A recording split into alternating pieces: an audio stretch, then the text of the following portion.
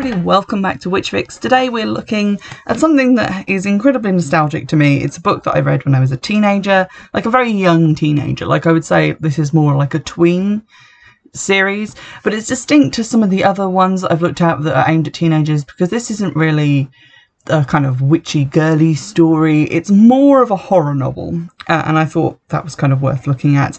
This is The Whitby Witches, first in the Whitby Witches trilogy, which includes also A Warlock in Whitby and The Whitby Child, which I may or may not look at. Drop a like on this version on YouTube if you'd like me to read those, because at the moment I don't really have any plans to, but this is the first one.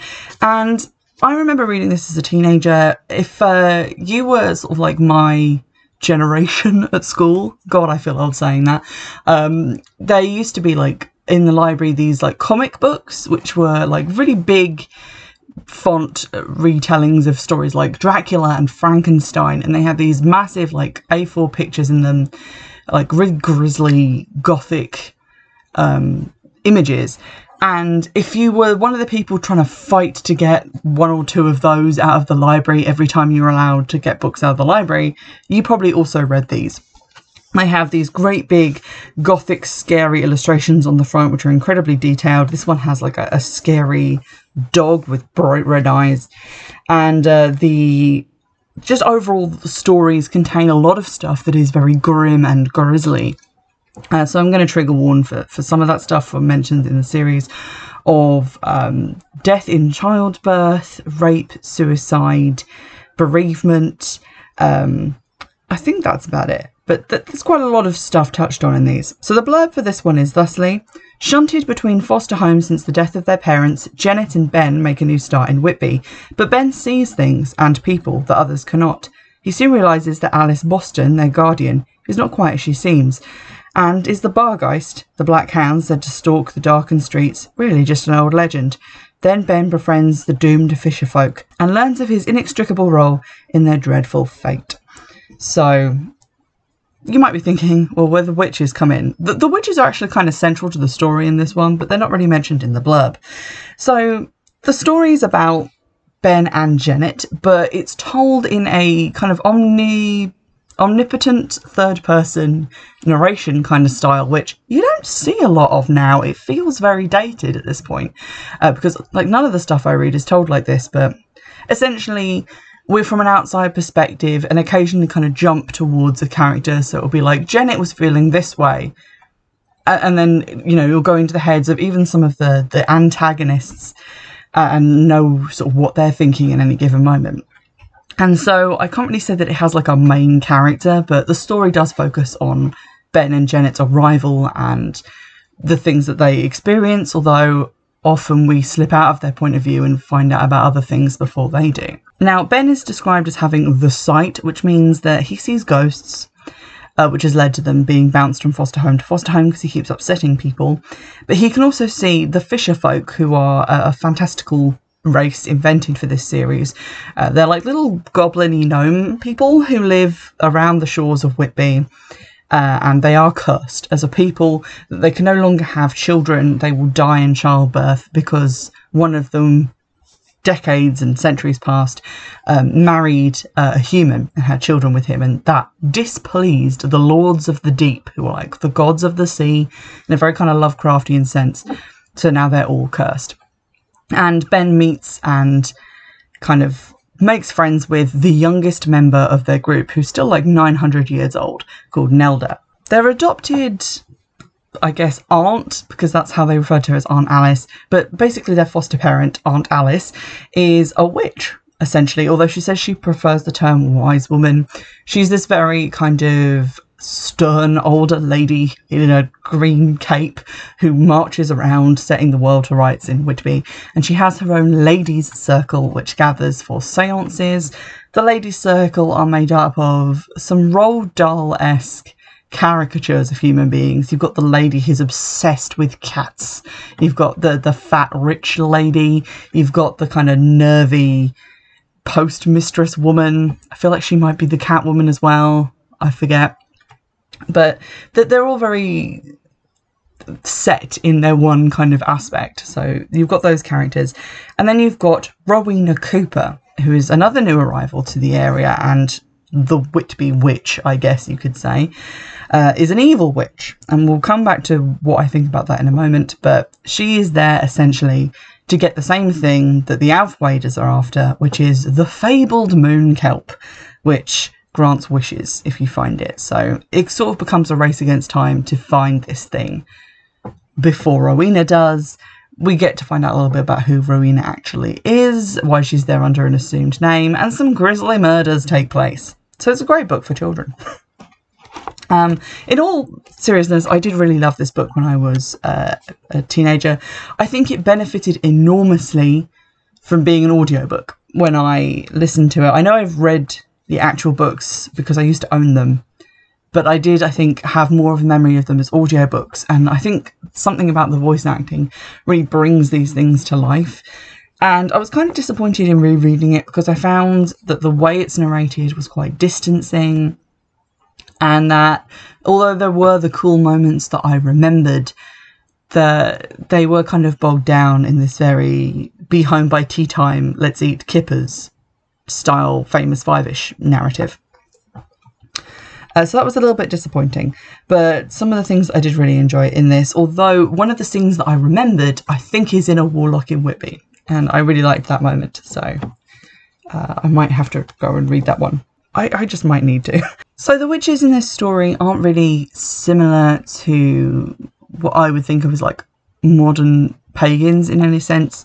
The author says that he was inspired by Whitby itself and its history. That really comes through in the book. You've got like a lot of local myths and legends. You visit a lot of local landmarks and museums, and a lot of local history is brought in a climactic scene in which Whitby shifts back and forwards through time.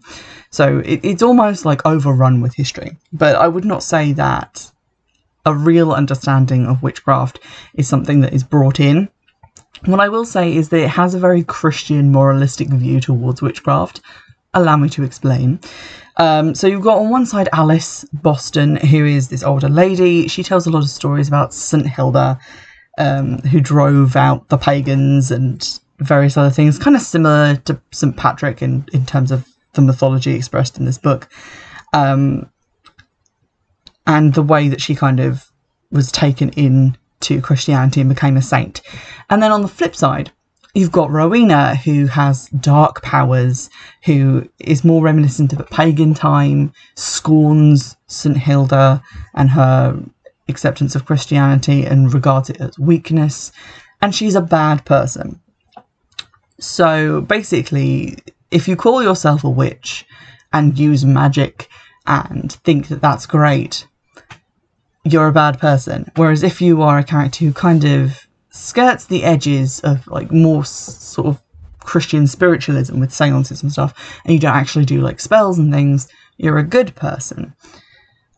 Which is not something that I'm really on board with, but there were some interesting ideas along with this, and one of these is on page 19. It's sort of Ben's first look at Miss Boston's house, and it is kind of interesting because it sounded like he was describing my own altar. So here we go. It was a funny house. There were lots of weird prints on the walls and old sepia photographs of Victorian Whitby. There were also a good many corn dollies hanging up all over the place. A table in the hall was reserved for things Miss Boston had found while out walking. Pine cones, bright orange rose hips, a bunch of heather, sheep's wool found from a hedge, complete with twigs and fragments of leaf, the broken shell of a blackbird's egg, several interesting pebbles, a gnarled piece of driftwood, and a white gull's feather. So I found that quite interesting because it kind of tells of this preoccupation with the natural world.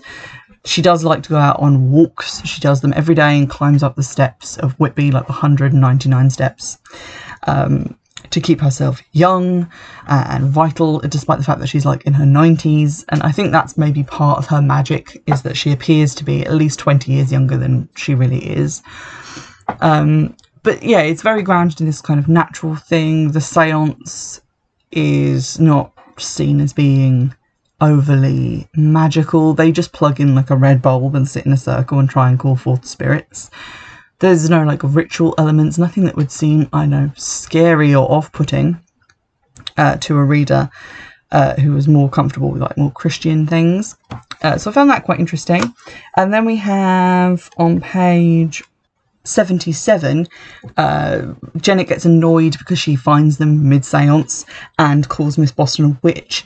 And as a sort of parting blow, having been accused of being a witch and having her ladies' circle called a coven, Miss Boston says, "Oh, and by the way," she added, "you need 13 for a coven, and I prefer the term wise woman. Good night, dear."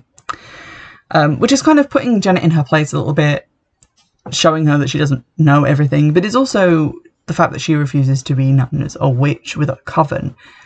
She's a wise woman with a ladies' circle, and how much more palatable are those terms than the loaded word of witch, which I found quite interesting. On page 50, we get a little bit of the St. Hilda's myth, the legend of the Ammonites. So she says, "In the olden times, when Cedman was alive, the Abbess of Whitby was the niece of a great northern king. They were dark, severe days, and most of the people were still pagan, worshipping cruel gods on the moors and at the river mouth." So we've got this idea that pagans were somehow more primitive, that they worshipped these cruel gods. And if you've ever read any of the Bible, and I went to church school, a surprising number of those stories sound quite cruel. You know, like, go up this mountain and kill your son, turning people into pillars of salt, drowning the entire world.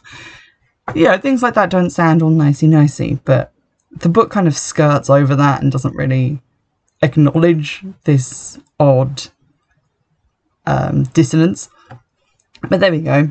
And then in later on in that same page it says, "It is said that the cliff top where the abbey now stands was alive with snakes. They were such a nuisance that the Lady Hilda took up a whip or staff and drove them all into the sea, where, by her prayers, they were turned to stone.